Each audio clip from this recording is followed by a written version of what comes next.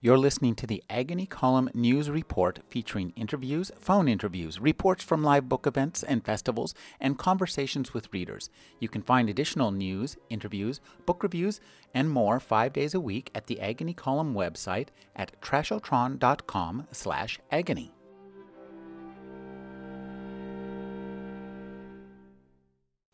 To the rocket scientist, you are a problem. You are the most irritating piece of machinery he or she will ever have to deal with. You and your fluctuating metabolism, your puny memory, your frame that comes in a million different configurations. You are unpredictable. You're inconstant. You take weeks to fix. The engineer must worry about the water and oxygen and food you'll need in space, about how much extra fuel it will take to launch your shrimp cocktail and irradiated beef tacos. A solar cell or a thruster nozzle is stable and undemanding. It does not excrete or panic or fall in love with the mission commander. It has no ego. Its structural elements don't start to break down without gravity, and it works just fine without sleep. But to me, you are the best thing to happen to rocket science. The human being is the machine that makes the whole endeavor so endlessly intriguing. To take an organism whose every feature is evolved to keep it alive and thriving in a world with oxygen, gravity, and water, and to suspend that organism in the wasteland of space for a month or a year is a preposterous but captivating undertaking. Everything one takes for granted on Earth must be rethought, relearned, rehearsed. Full-grown men and women toilet-trained. A chimpanzee dressed in a flight suit and launched into orbit. An entire odd universe of mock outer space has grown up here on Earth. Capsules that never blast off. Hospital wards, where healthy people spend months on their backs masquerading zero gravity. Crash labs where cadavers drop to Earth in simulated splashdowns.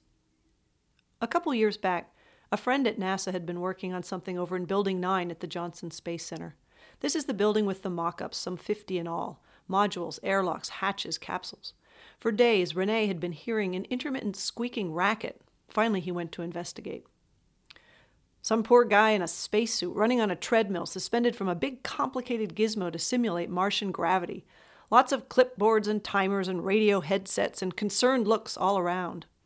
It occurred to me, reading his email, that it's possible in a way to visit space without leaving Earth, or anyway a sort of slapstick, surreal, make-believe edition, which is more or less where I've been these past 2 years. Mary Roach is the author of Stiff and Spook and Bonk. Her new book is Packing for Mars. Thank you for joining me, Mary. Oh, thanks for talking to me again. It's always fun. You know, Mary, one of the things I like about your books is you have an interesting notion of humans as being, you love humans, but you think we're absurd. Yeah, well, especially for this one, I started to think of the human being as this really bizarre planet. The human body is an endlessly intriguing, disgusting, fascinating, unusual, and unpredictable thing. And I never get tired of it. You know, one of the things that I find really interesting is how cultural our notions of what space travel should be are. They're really based, we think of space travel and scientific endeavors as being based on some kind of reasonable advance or exploration, experimentation. Comes after B, C comes after B, and we go on. But it's not that way at all. No, there's really, it's a never-ending parade of surprises and unexpected things. This one story I like to tell by way of illustration is when Coke and Pepsi tried to put carbonated beverages in space. They thought, okay, we now zero gravity. You have to come up with a zero gravity carbonation device because gas bubbles don't float to the surface in zero gravity. So they spent $500,000. They came up, I don't know how they did it, but they did it. They flew this carbonated cola drink in space. But what everybody failed to consider is that the human stomach doesn't work right when it comes to burping, because the gas, when you swallow air or you drink, carbonated beverage, the gas doesn't rise to the top where the opening is.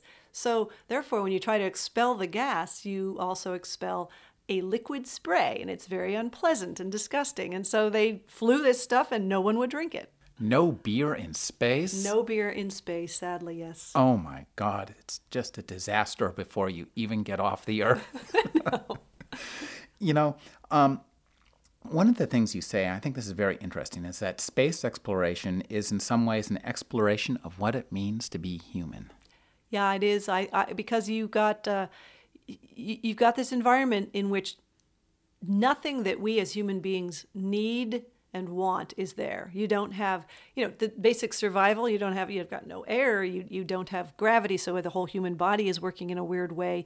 You don't have anything natural. You don't have fresh food. You don't have privacy. You don't have, really, it's just this stripped down survival experiment. So and you really need to look at, well, how much can you take away and still expect people to go there? And should we still send people, given that there's so little of what we need up there, and yet we still are driven to go there? That's what's fascinating to me, is that it is incredibly inconvenient and unpleasant in many ways, yet there are plenty of people who would just give anything for a ride into space, including millions of dollars. One of the things that I thought was so interesting about this book was how I think what we don't know, what we didn't know, came into play at the beginning. You cite the example of the people who thought that when trains were first invented, that seeing the landscape go by so fast might cause humans to maybe go mad. Yeah, that was an example that was given to me by his name is Krikalev. He runs the training program at Star City in Moscow. I had asked him about, there's a whole theory that when we go to Mars, if we do, that when we lose sight of the Earth, we will freak out, that we'll lose all of our, all the moral systems of Earth will fall away and people will be, reduced to savages in space. And, this whole, and I told him this theory that there are papers on, and he said, first of all, well, these are written by psychologists. Psychologists need to write papers, and he's the one who said, bear in mind when we first, these trains, the early trains, going 30 miles per hour, but there were psychologists saying that the trees, flicking past on the window, giving the sensation of speed, would be more than what the human entity could stand, could tolerate. It would freak them out. So there were all these considerations, and there was this fear in the early days of not even space, but when they were doing flights higher and higher. The test pilots of the Chuck Yeager era, there was this concern about the breakaway phenomenon, that the pilot would just be overcome by this desire to keep on going and going. That they'd lose their minds completely. There were all these fears. Nobody knew what would happen. You'd turn into Icarus. Yeah, that was, and there were reports. There was a paper, and there were enough cases where pilots would say, I felt like a king, a god. I did want to fly on, and so they were afraid that Yuri Gagarin, the first man in space, he didn't have control of the capsule because they were afraid he would something like that would overcome him, and he would do something rash, and there would go the whole all the billions of hours and not billions of dollars, but the money spent. And so they said, just sit in there and just let us know how it is for you, and we'll take care of the controls down here. There's always this feeling that whatever barrier we haven't crossed is this ultimate barrier. I remember there was a Star Trek episode where when they went out beyond the edge of the galaxy, all the people who were in the ship kind of changed and became godlike, or something happened. Yeah. I'm just trying to figure out why would the galaxy, man? How can you even tell where the edge is? I know. Yeah, there was a lot of concern about it, and there was this wonderful quote. Alexei Leonov, the first man to spacewalk, to go outside of a capsule and to float freely in space while in orbit. He mentioned after he came back, he said, not only was there no barrier, no sensation of crossing a barrier that man had not crossed, I even forgot that there was a barrier. For him, it was just an extraordinary experience that he didn't want to end. Which explains why we go through so much trouble to put human beings in cans and send them out into space. Yeah. At least in part. One of the things that you talk about how we prepare for space. And one of the things we encounter in space immediately is isolation. And you visited a Japanese isolation chamber that's running now for the Japanese astronauts. Well, I visited 2 isolation chambers. One was used to choose. It was a week-long isolation where applicants to become Japanese astronauts were under observation by psychologists. So they were looking at how, not so much how they dealt with solitude, because now we're looking at 5, 6 people being up on the ISS, International Space Station. So they were looking at how they got along, the group interactions. But then there's another isolation in Moscow going on right now called Mars 500, which is 500 days, and that's a short version of a Mars mission. And they are locked in a series of modules, and they're being observed to see what sorts of interpersonal, cross-cultural, mixed gender, all the things that can really make 2 years in a can, a really trying experience. They're watching all of that. Now, you applied for that, didn't you? I did, like an idiot. I did. I applied. Tell us about how did you go? How do you apply for such a thing? Well, I'd heard about it. I was at a conference in Berlin when I first started the book, and I heard about Mars 500. There was going to be a 3-month kind of runner-up where they work out the kinks and the technologies, and I thought, okay, 3 months for a book, I could do that.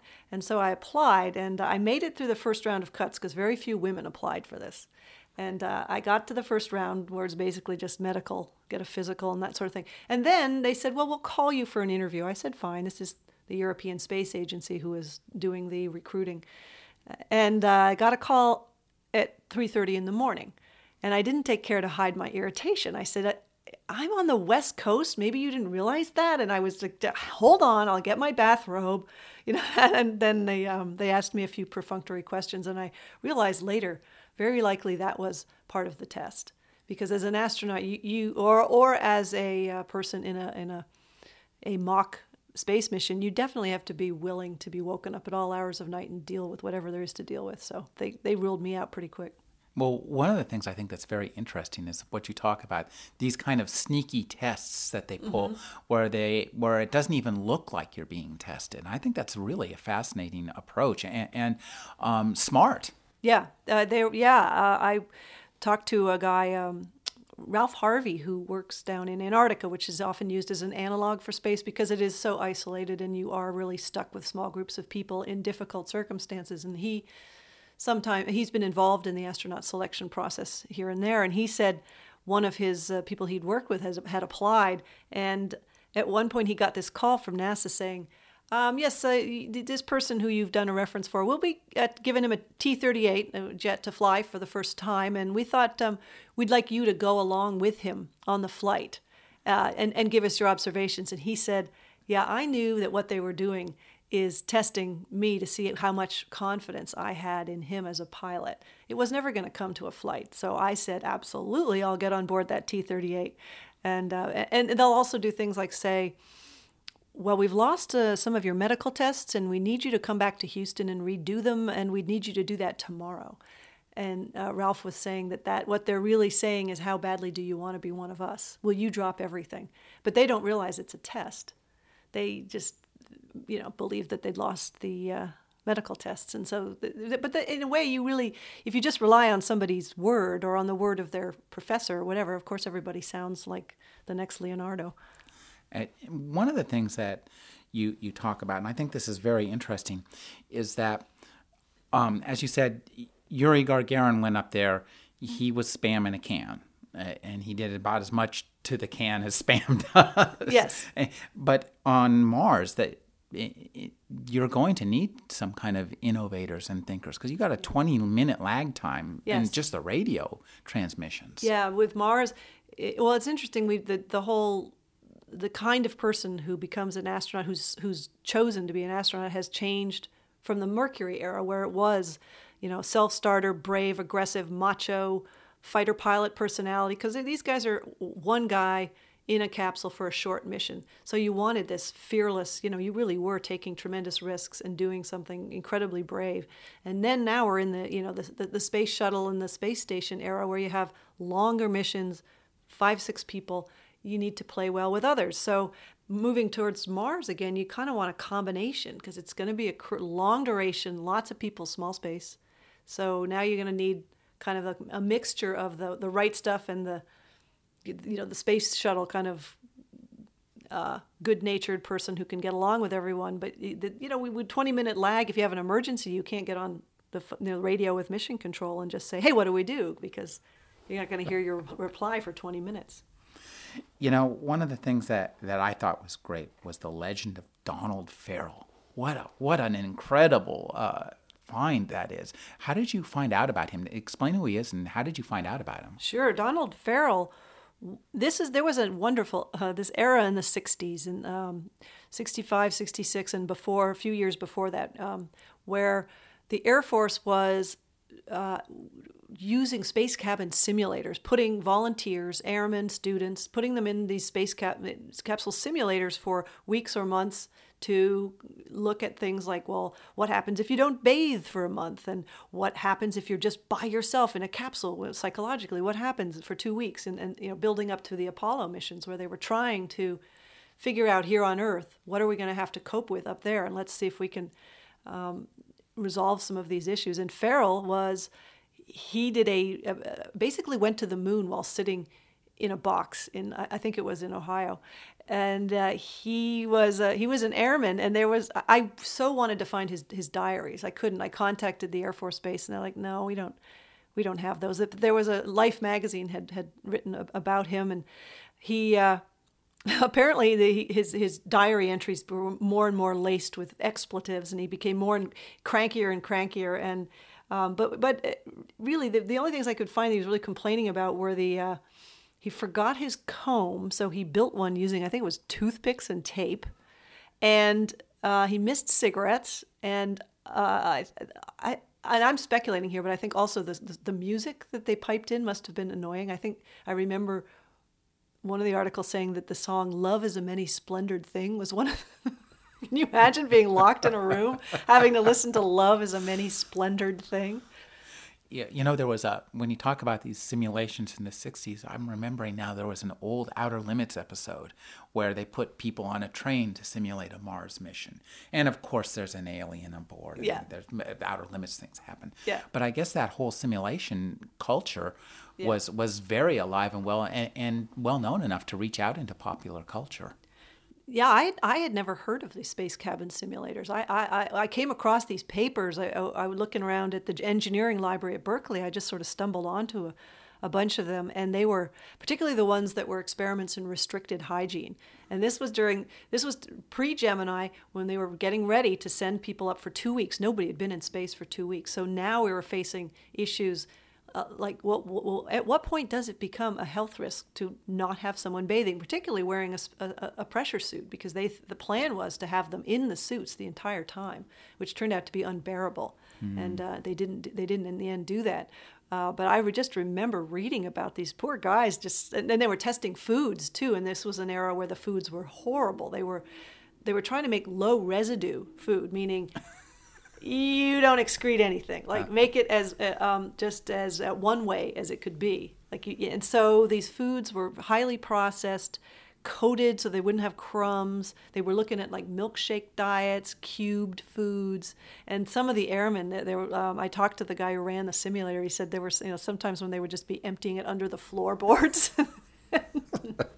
doing whatever they could not to eat it. Among the qualifications for astronauts, one of the things that you mentioned I think is very interesting is that you need a family that's willing to let you go. I mean, there's a lot of things about being an astronaut that are not apparent. It's not just like getting on a plane and having to go into space. Yeah, and that was a tremendous so the fallout of Apollo, with these astronauts who had basically been absentee dads because the space program really took control of their lives, and not just in the training and the mission, but the aftermath, the publicity, and like sending them on goodwill tours, having to be constantly available to the press, and the stress on the wives of being on view during what is most obviously one of the most stressful times of their lives, to be constantly smiling and optimistic. There were a lot of divorces that happened after the moon missions. it's also interesting to think just about the way the media has dealt with space in terms of the Canadian reality space show. Talk about that. I never heard about that. It sounds like fun. Well, the Canadian, I have a chapter in the book about the selection process, and I spent some time in Japan where they had them in an isolation chamber and they were doing some sort of interesting tests. Very different though from. The Canadian Space Agency had this. It wasn't an actual reality show on TV, but on the website there was installments, and they'd be okay. Now they're going to be dropped into a swimming pool with 5-foot waves, and they're going to have to deal with getting out of a helicopter that is sinking, and this whole kind of survival aspect, really highlighting the unlikely chance that something horrible goes wrong. But it made for very good publicity, and it was certainly. I imagine appealing at least to the media. I don't know how much of the testing was done for the benefit of the media, or if they really that is their approach to choosing astronaut candidates. Astronauts. I also love the forensic origami of the Japanese test. Yes, totally different than the whole Canadian surviving a crash mentality. In Japan, they had they had 10 finalists for this for the position. And they'd been given these sheafs of colored paper, which I recognized as origami paper. And they were doing this test called 1,000 cranes. And each astronaut applicant had to fold 100 cranes, and they would string them. And then the strings would be given to a psychologist who would evaluate the first cranes versus the last. Did the person, were their folds precise all the way along the 100 cranes? And it seems sort of absurd, but really made a lot of sense because space, there's a lot of tedious, repetitive tasks in space, and you're working against the clock because if you've got a limited supply of oxygen and you're out on a spacewalk and you're tightening bolts or doing whatever you have to do, you can't be the kind of person who gets sloppy. So it kind of made sense. It was just not at all what you would expect to see John Glenn or Alan Shepard doing back then, but in its way, kind of an appropriate test.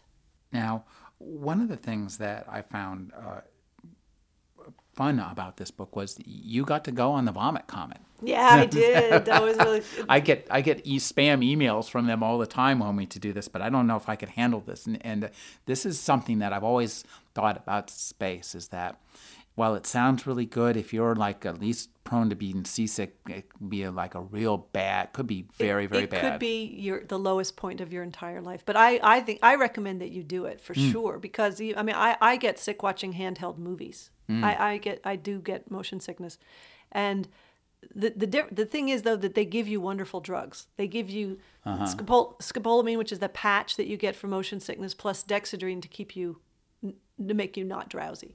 So there were a couple people up there that got quite ill, but almost everybody was okay. You should do it. It's so much fun. You are Superman. You're just flying across the room, and you don't weigh anything. It's this unbelievable kind of physical euphoria. I desperately want to do it again.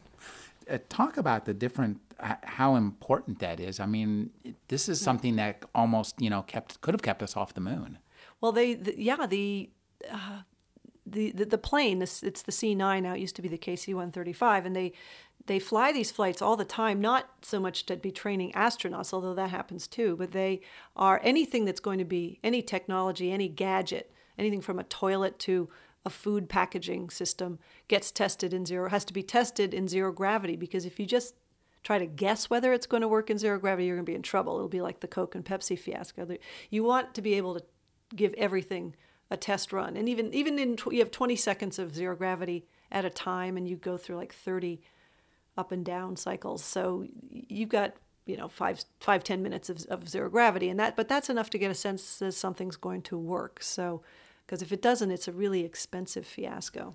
Oh, that's one of the things that you mentioned that makes space travel so costly.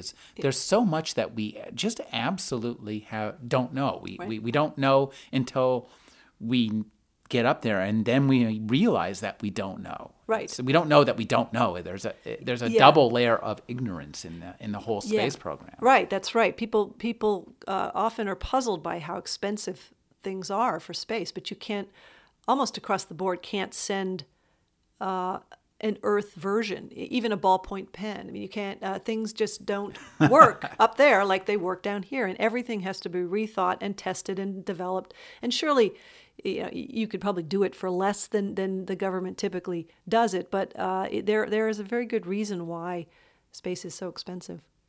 Well, one of the things that interested me was the space chimps, especially the Alberts. I've seen a V2 rocket. One of my friends did something for the Survival Research Labs, Yes. and they had a V2 rocket on wheels. God, that thing was loud, going around the inside of some warehouse off the San Francisco docks.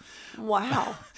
and when you say that they put a chimp on one of these things, that's incredible. And this is like the beginning of our space program was really like using stolen technology, literally stolen. Well, yeah, the V2 those were we got them along with the rocket guys from Germany, and it wasn't even they were rhesus monkeys. The Alberts were little tiny, and they were not only that, they were small rhesus monkeys. So you're imagining this great big, amazing, powerful rocket and a little tiny monkey on the tip of it, and that was this.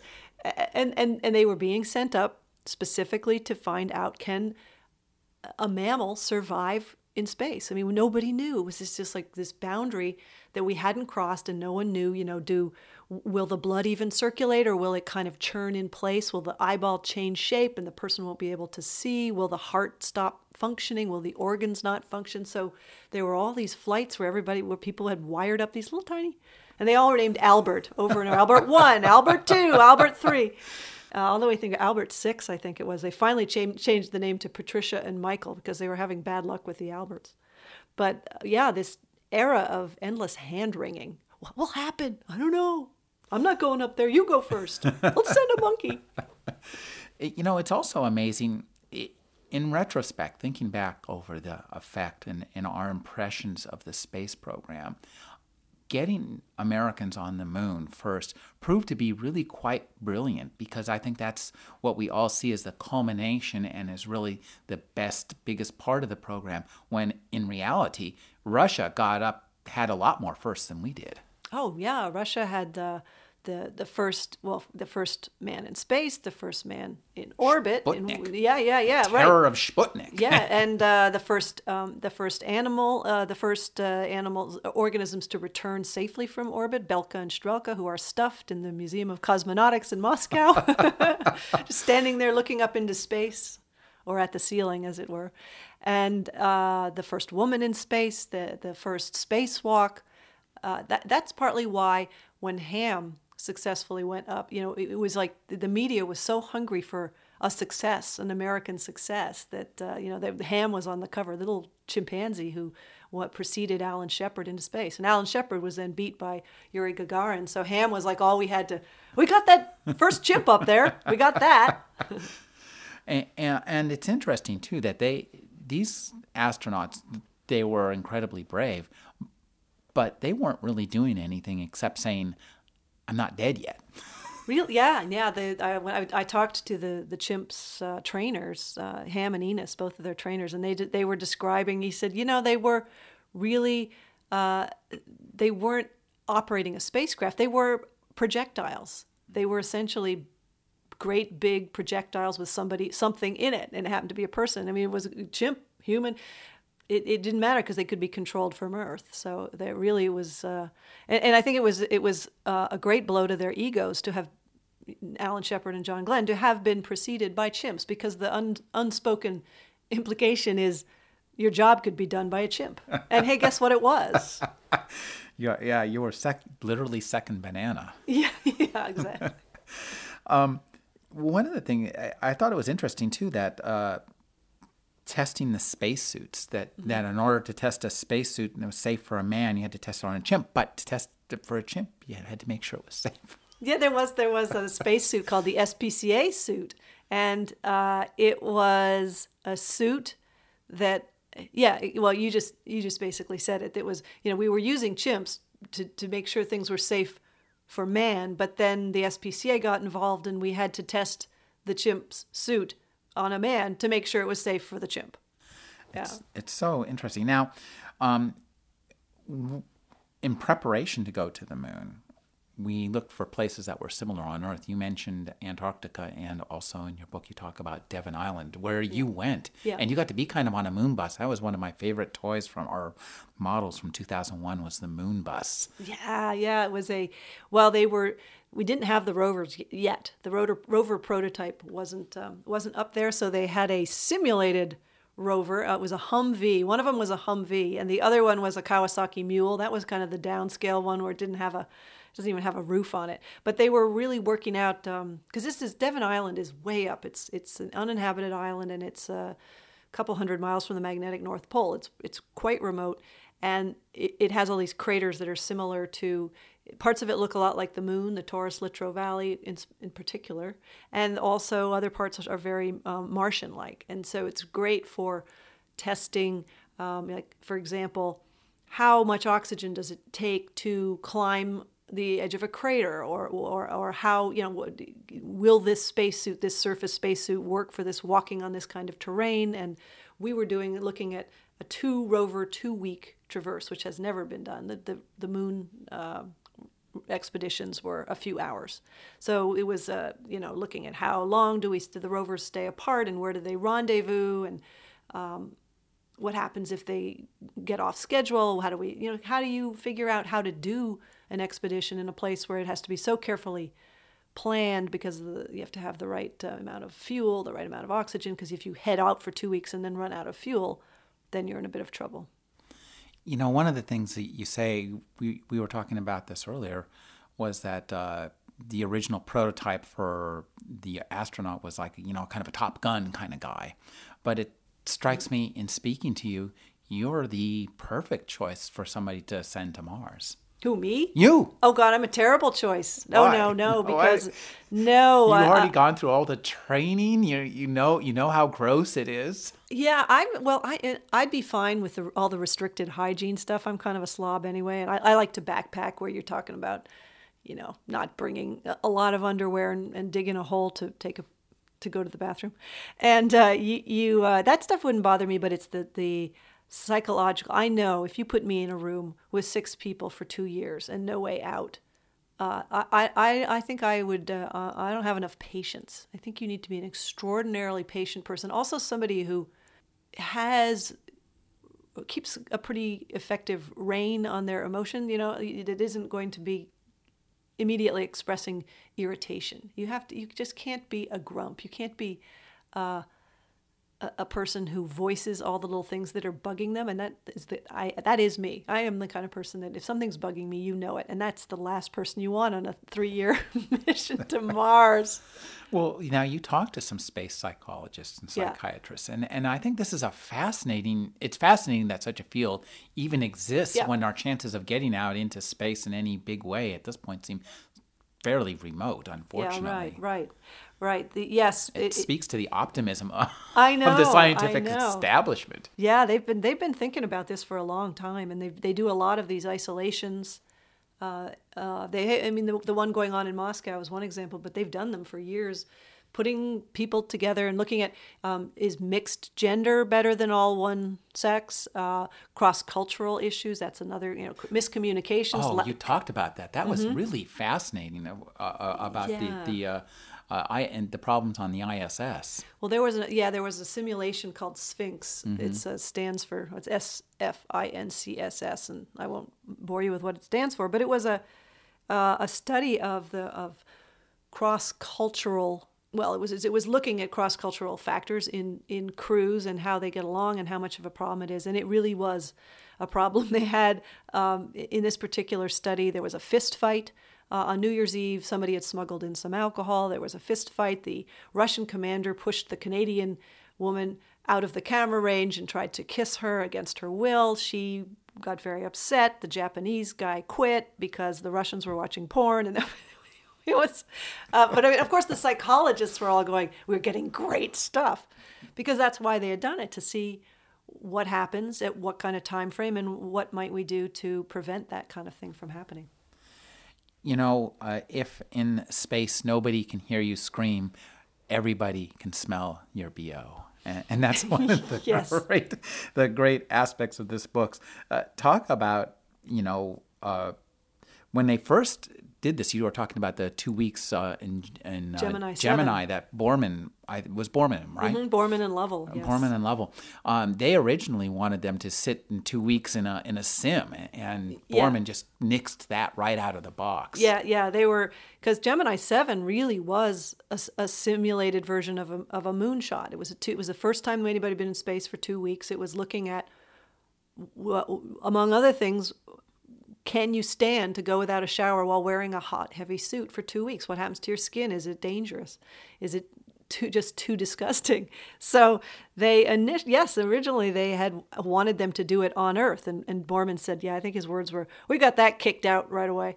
But they did at Wright-Patterson Air Force Base, they did a space cabin simulator test, which was a mock Gemini 7, where they had students from Dayton University, I think it was, come in, and they had them wearing the suit. They jacked the temperature up to 92. Their underwear literally decomposed, because what happens is your clothing, particularly cotton, is really good at absorbing oils and the crud that builds up on your skin. So until that layer of clothing completely disintegrates, your skin doesn't get that bad. But then once the clothing starts to get saturated, then it starts to build up on your skin. So they learned all this fascinating stuff about what happens when you don't bathe. Well, also, bathing in space proved to be a problem. No showering. I mean, that's the end of space travel so far as I'm concerned. Yeah, the showers don't work because the water comes out and it goes a little way because there's enough pressure to get it out away from the shower head, and then it just starts to form a big blob. And the other thing about the blobs that form is that they cling to the concave areas, so they cling to your nostrils and your mouth, and there really was a sensation of being able to drown in the shower. The Russians, there was when they were still doing showers, they don't bother anymore because they just don't work, but there was a shower on Salyut. And one of the cosmonauts in the Diary of a Cosmonaut, he describes the very strange sight of a man flying across the room naked with a snorkel mask on, because they would wear a snorkel mask in the shower. You know, you stumbled onto something too that I think was really interesting, which is the oral history of the NASA astronauts. I never knew such a thing existed. I didn't either, and it's all there on the NASA website. You can find. It takes a bit of searching to find, and NASA's website is huge, but there are oral histories of hundreds, not just astronauts, but like the food science people, the guys at the launch pad, the flight surgeons, the guys in charge of quarantine on Apollo, all these folks, not just Apollo, but all the way through all the different space programs, and very long and often very candid interviews. They're really fascinating to read. You know, among the many things we experience in space, we still really don't have, it doesn't seem to me from this reading your book that we still don't have an answer to the problem of bone loss. That's true, yes. Bone loss, when you're in zero gravity, you're not using your skeleton at all. You're not putting any weight on it. So your body tends to just streamline whenever it can. And if you're not using something, it starts to dismantle it. So for a Mars mission, the person that I talked to told me you would be looking at anywhere from a third to a half loss of bone density, bone mass. And that is equivalent to going into a wheelchair. So, of course, you get it back when you come down, but you don't necessarily gain it all back in the same places. And it's a problem that is taken very seriously at NASA. They even simulate simulate zero gravity, having people lie in bed for months at a time. They pay people to lie in bed. Yeah, you talk to some of those volunteers who and they're not allowed to move for anything, are they? Yeah, you can move, but you can't sit up. So you can't put any weight on your skeleton. They can roll over, and they can, when they eat, they sort of lie propped up on one elbow, and they have to use a bedpan the whole time. And on the plus side, though, you get free internet. You can surf the web. You've got a free phone card. And if say you were finishing a novel or something that you really wanted time to work on, it could kind of work to your advantage. But it tends to be something people do when they want to get out of debt. Now, we have all at least considered, and we've seen it alluded to in movies, sex in space. You call it the Three Dolphin Club. Explain why it's the Three Dolphin Club. The Three Dolphin Club, that comes from a hoax. There was a false document that went around the internet about a shuttle mission. I forget the number, but that supposedly was NASA investigating. Actually, there were two of them. One of them was that NASA was using the neutral buoyancy tank, which is this big swimming pool where they rehearse spacewalks and things like that. There was a rumor that they had people look into the best sexual positions for zero gravity. And the report, which was of course fake, this was a hoax, the report said that they determined that, as with dolphins, it was useful to have a third party to push in the right place at the right time.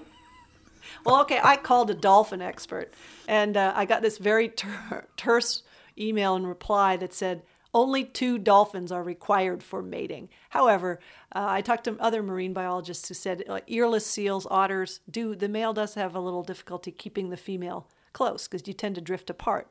So gravity is your friend when it comes to sexual intercourse. And tell us about the Uranus project. Oh, right. The Uranus experiments. This was, I saw a little mention in this European magazine Colors by Benetton puts it out.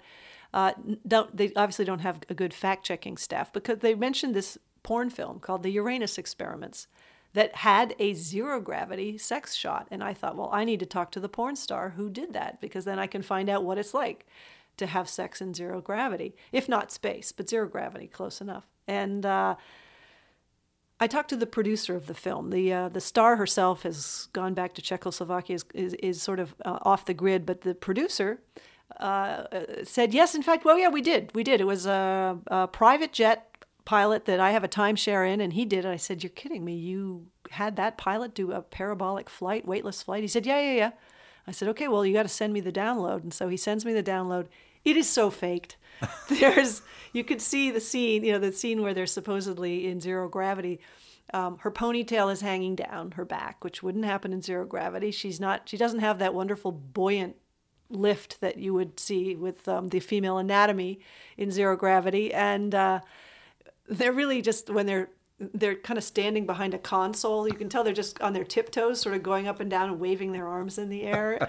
It's completely not true. But I was very excited that I was going to find somebody who could tell me firsthand what it had been like. Well, I thought what was interesting, too, was just the way that one hoax would be cited by another. So, yes. So that the layers of lies just build up and accrete into something that looks like truth. Yeah, there was a second hoax about a shuttle mission, which, as it turned out, if you look up that mission number, it was an all-male flight that happened years ago. That particular hoax about the shuttle mission cited as a reference the 3 dolphin one. So yeah. Now, you also, disappointingly somewhat to me, solved the whole Roswell mystery. Oh, well, yeah, the Roswell, that was fascinating. The guy, I didn't know I was talking to him, but Dan Fulgham, who was involved in the early, the Mercury astronaut selection process, and he tested emergency bailout systems for some of those, like the space plane, the Dyna-Soar X-20. He turned out to have been, they was doing some experiments in I think it was the late 50s, and where they were having people go up in balloons and then jump from up high to test stabilizing parachute systems that would keep you from spinning too much. Well, he came down from a balloon at one point. The balloon crashed and it landed, he fell out of the gondola. It landed on his head. It's unbelievable. You see the pictures. His head swelled up. He really looked like an alien. They took him to the hospital there, and civilians saw him coming and going, and these rumors started circulating about an alien that had been taken to the hospital there in Roswell. It was an Air Force base. And I having seen the photographs, I absolutely understand why people thought he was an alien. There were lots of tests and lots of strange things. People also saw they would drop dummies. They were anthropomorphic dummies. They were testing these stabilizing drogue parachute systems to see how you could prevent pilots from spinning so fast that they'd be killed. So these And they looked very realistic. They'd come down and people would see them, and they just get a glimpse of them. They'd see that their fingers were fused because they were dummies, that their faces were not completely formed. And they were very short. Some of them. So there were these wonderful descriptions of these, and the Air Force would come and run up and get them and drive away very furtively, which was their mistake because people were like, oh, they're trying to cover it up. A lot of this went on around Roswell during that time. Well, thank you for solving that for us, I think. Well, yeah, I know. I was actually a little disappointed myself. I've always wanted to go camp out in Area 51 and see who stops by. Now, there is one last problem of space we have to talk about, which is what to do with the food after we've eaten it. Yes, well, that could be very helpful on a Mars mission, okay? Because when you go to Mars, you're talking about a lot of exposure to cosmic radiation and solar activity that you don't have. The Earth's atmosphere and magnetic field protect us, and we don't have that protection. So hydrocarbons, food, and excreted food material are very good as shielding. So I'll give you a quote. Well, maybe I'll change it a little bit for the radio audience. But the Pascal Lee, the head of the Mars Institute, said, "Yeah, well, basically, you'd fly there in a can of food, and you'd fly home in a can of material." Post food. Post food, yeah. Now, they had some pretty amazing experiments trying to figure out how to deal with going to the bathroom in space. It's one of those things that, again, you watch Star Trek and the doors squeak and everybody's happy. That's not the way it happened in space, was it? They had bags. No, for Gemini, well, Mercury was short enough that you didn't have to worry about it. But Gemini and Apollo in particular, when you start getting up to 2 weeks, the answer is no longer a constipated astronaut. Which it was up until the missions began to go longer than 3-4 days. They made the food specifically to be low residue, meaning nothing to excrete. So you really, the goal was just to not go. But then you get up to 2 weeks, you can't be doing that. Although I think Borman made it 9 days before he had to confront the dreaded fecal bag. But you didn't even have a toilet. You had a bag. You had a little bit with an adhesive layer that would stick to your butt.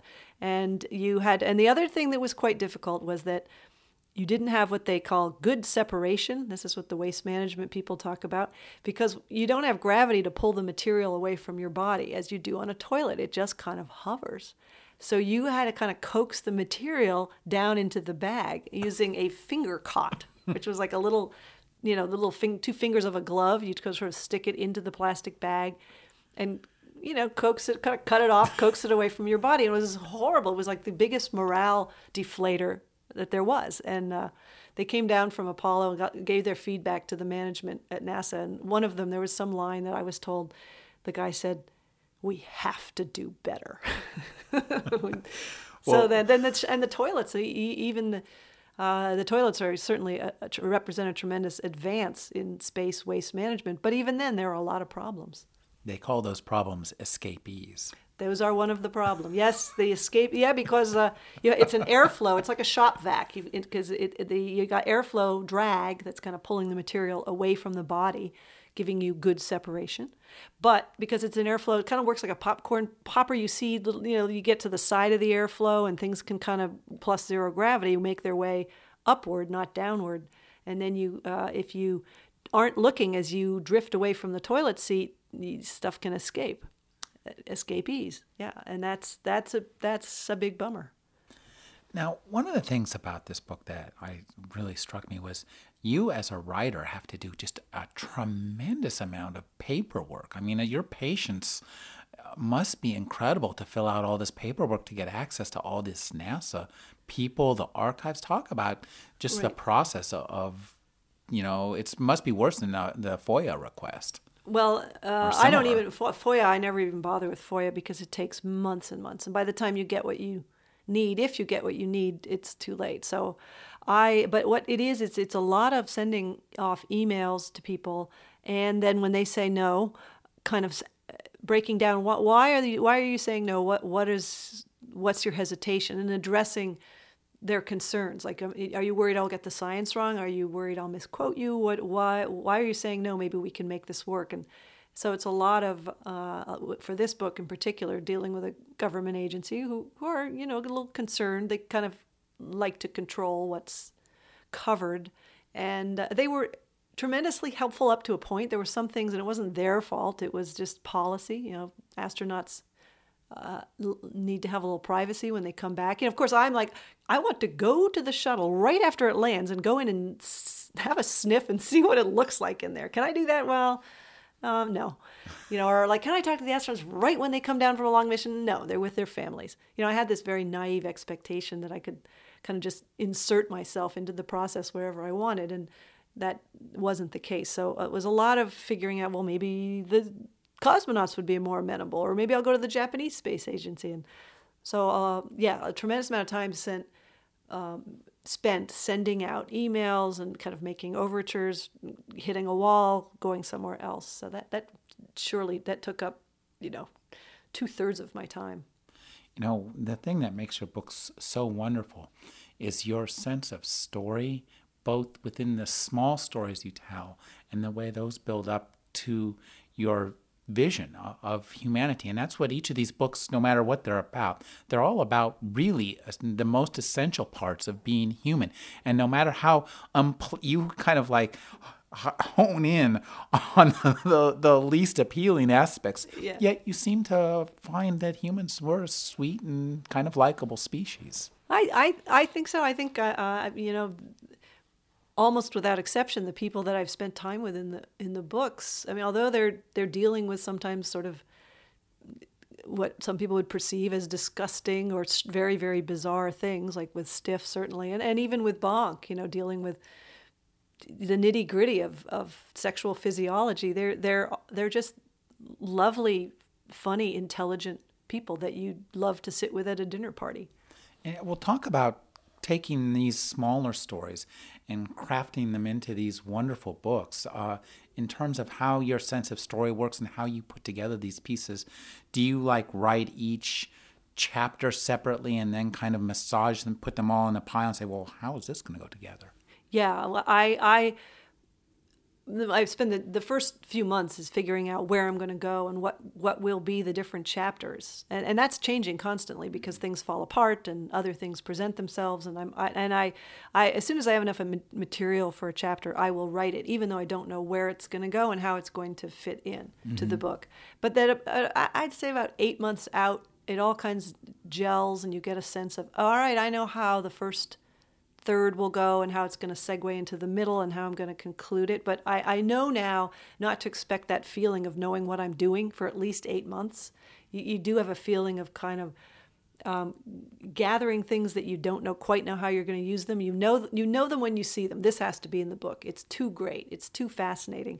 And it fits in some general way, but I don't know where it'll fit and what it will follow and what will follow it. And I have to just trust that in time I will know, because otherwise I'd lose my mind.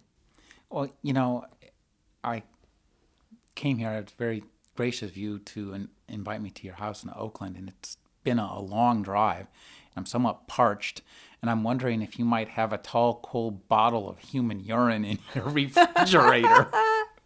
I'm sorry, I drank it all. Really? I don't have any for you, Rick. If you have about 48 hours, I can whip up a batch of your own for you. Oh, really? All you need is you can buy Zil Survival.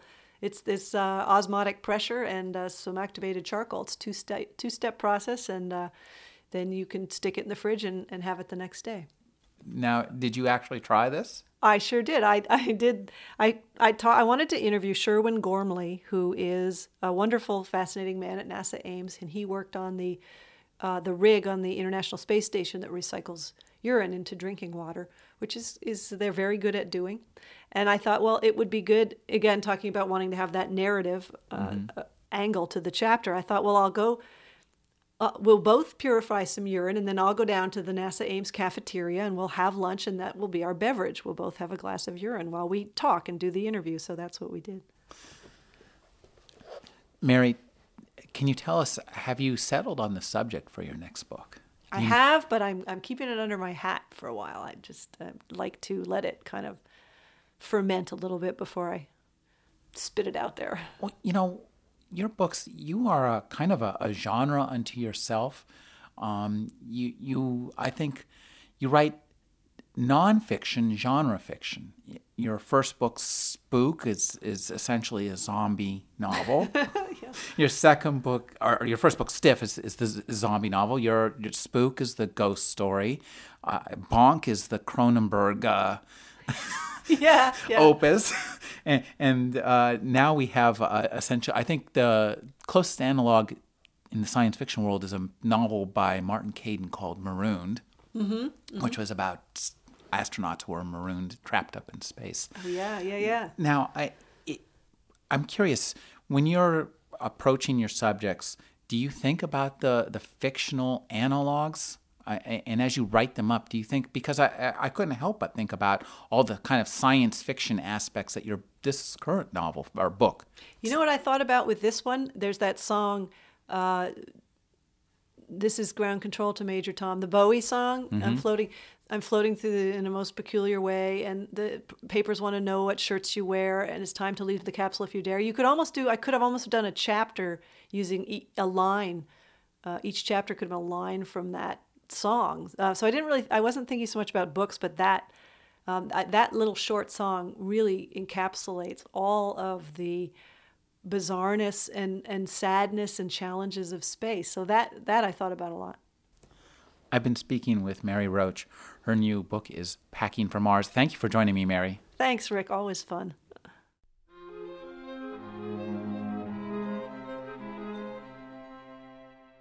You're listening to the Agony Column News Report, featuring interviews, phone interviews, reports from live book events and festivals, and conversations with readers. You can find additional news, interviews, book reviews, and more 5 days a week at the Agony Column website at trashotron.com/agony.